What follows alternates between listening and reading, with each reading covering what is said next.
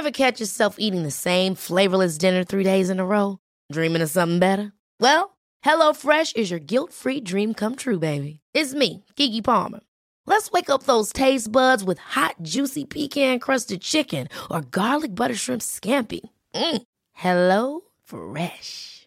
Stop dreaming of all the delicious possibilities and dig in at HelloFresh.com. Let's get this dinner party started. It's that time of the year. Your vacation is coming up. You can already hear the beach waves, feel the warm breeze, relax, and think about work. You really, really want it all to work out while you're away. Monday.com gives you and the team that peace of mind. When all work is on one platform and everyone's in sync, things just flow.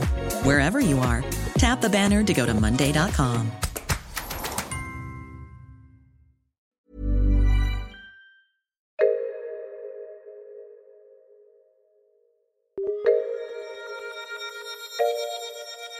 Happy New Year, Buglers. I am Andy Zaltzman.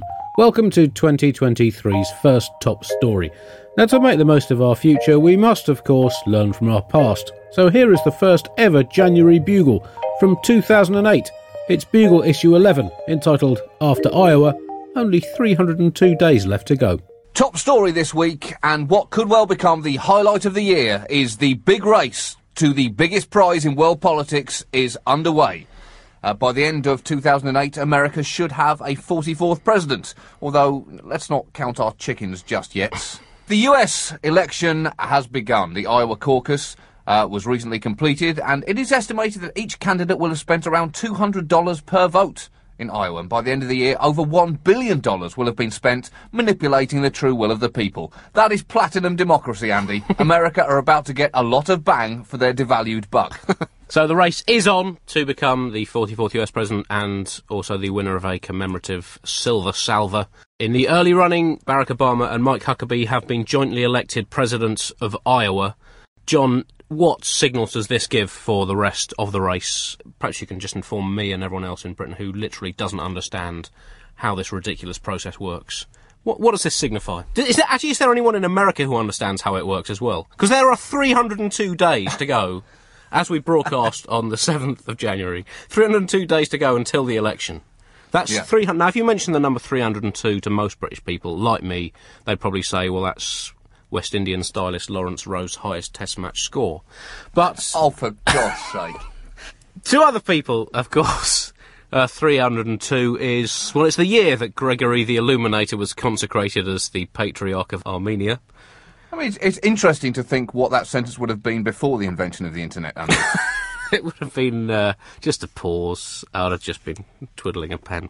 302 days. And now, how can America stand 300 days of electioneering? And in Britain we get 3 weeks, by which time the entire nation is standing on a high ledge screaming, someone please just make the wittering stop. Because America wants to enjoy its election, Andy. It's like a fine meal. You don't wolf it down in one go.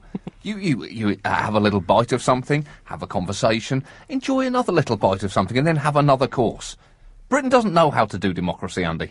John, that's a bit rich from someone who, on New Year's Eve, I saw look at a steak tartare with a mixture of fear and apprehension as to what the future held, and push it gently to the side of his plate. Yeah, buglers should know that I went to Andy's house for New Year's Eve, and Andy likes serving adventurous food. There are a couple of adventures too far for John Oliver there. Steak tartare being amongst them. It just needs cooking. Anyway, when it comes to culinary adventures, you're very much Captain Scott's friend who said, I'll tell you what, guys, I'm going to stay on the boat. Who lived to tell the tale. But the caucus system is a little difficult to get your head around. Essentially, neighbours gather together in town halls and often people's houses and talk for an evening before voting on their candidate of choice. It's like selecting your leader with a tea party, and I'm amazed that hasn't caught on in Britain.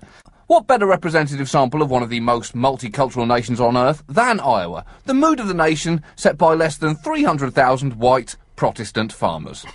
It's an up-close and personal form of politics. This, Andy. Candidates are forced to go to all corners of Iowa and New Hampshire and often go door-to-door campaigning. This really separates the men from the other men. How badly do you want to be president, Andy? Will you sit through some 73-year-old man's diatribe against Mexicans and how the moon landing was faked, whilst pretending to like his wife's homemade corn muffins? Do you really want this job? Many have fallen at this stage. Roosevelt once proclaimed a homemade peach cobbler like eating a decaying pigeon before demonstrating exactly where the lady could stick her vote. That took a lot of coming back from. Well, he came back from it, John, and that's the important thing, albeit he never walked again. It has thrown up some big shocks, though, the Iowa caucus, and the breakthrough candidate in recent weeks has been Mike Huckabee, who has struck a chord with his progressive ideas, amongst them the fact that he doesn't believe in evolution, thinks people with AIDS should essentially be imprisoned, and has equated homosexuality with necrophilia. Is Huckabee going to have the funds to go all the way, John? Because it does cost more, according to reports, to run a US election campaign than it would to send a life-size replica of Mexico to Saturn. I believe that that's one of Tom Tancredo's promises, if elected. He's trying different formats in terms of gaining support. Like, he was joined on stage throughout the Iowa campaigning by Chuck Norris. Now, you might be thinking, oh, well, there must be another Chuck Norris, maybe a professor of politics somewhere or a lesser-known senator. There's no way he'd take a kung fu star on stage with him in a presidential primary. Well, I'm afraid you're wrong. It's that Chuck Norris. From Way of the Dragon and Silent Rage, him. I hear he is being lined up for a post as the Secretary of State, should Huckabee win. Yeah. Which, he might just pack a bit more punch than Condoleezza Rice.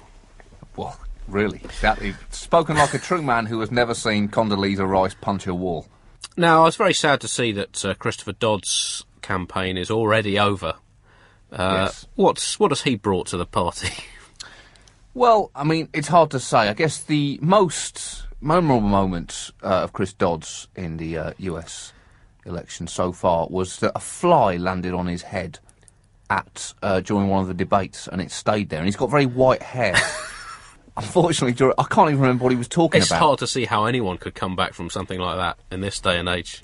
So much about image. It just stayed on his head, this little fly, and whatever he was talking about at the time, he just thought, oh, look, there's a fly on Chris Dodd's head. Really? And at that point, I thought, that man is never going to be president. Yeah. What chance does Michael Dukakis have this time? I always thought he deserved a crack at the big one. Well, yeah, I mean, as much chance as he had last time. Is he still alive? Dukakis? Yeah.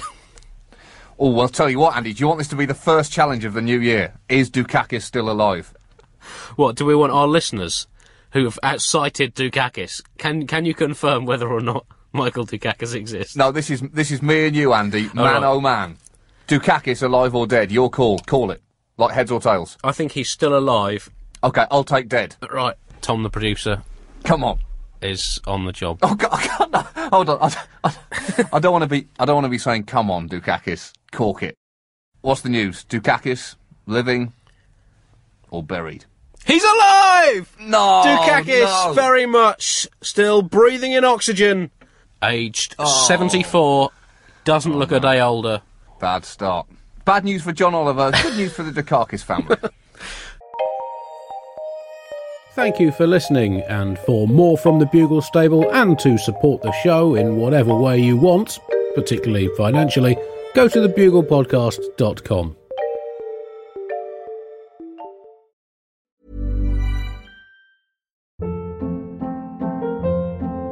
Hold up. What was that? Boring. No flavor. That was as bad as those leftovers you ate all week. Keke Palmer here, and it's time to say hello to something fresh and guilt-free. HelloFresh. Jazz up dinner with pecan-crusted chicken or garlic butter shrimp scampi. Now that's music to my mouth. HelloFresh. Let's get this dinner party started. Discover all the delicious possibilities at HelloFresh.com. Hi, it's producer Chris from The Bugle here. Did you know that I have a new series of my podcast, Richie Firth Travel Hacker, out now? It's the show where Richie Firth and I talk about how to make travel better in our very special way. In this series, we discuss Lime bikes, Teslas, the London Overground, and a whole bunch of other random stuff that possibly involves wheels or tracks or engines of some variety. God, what a hot sell this is. I mean, you must be so excited. Listen now.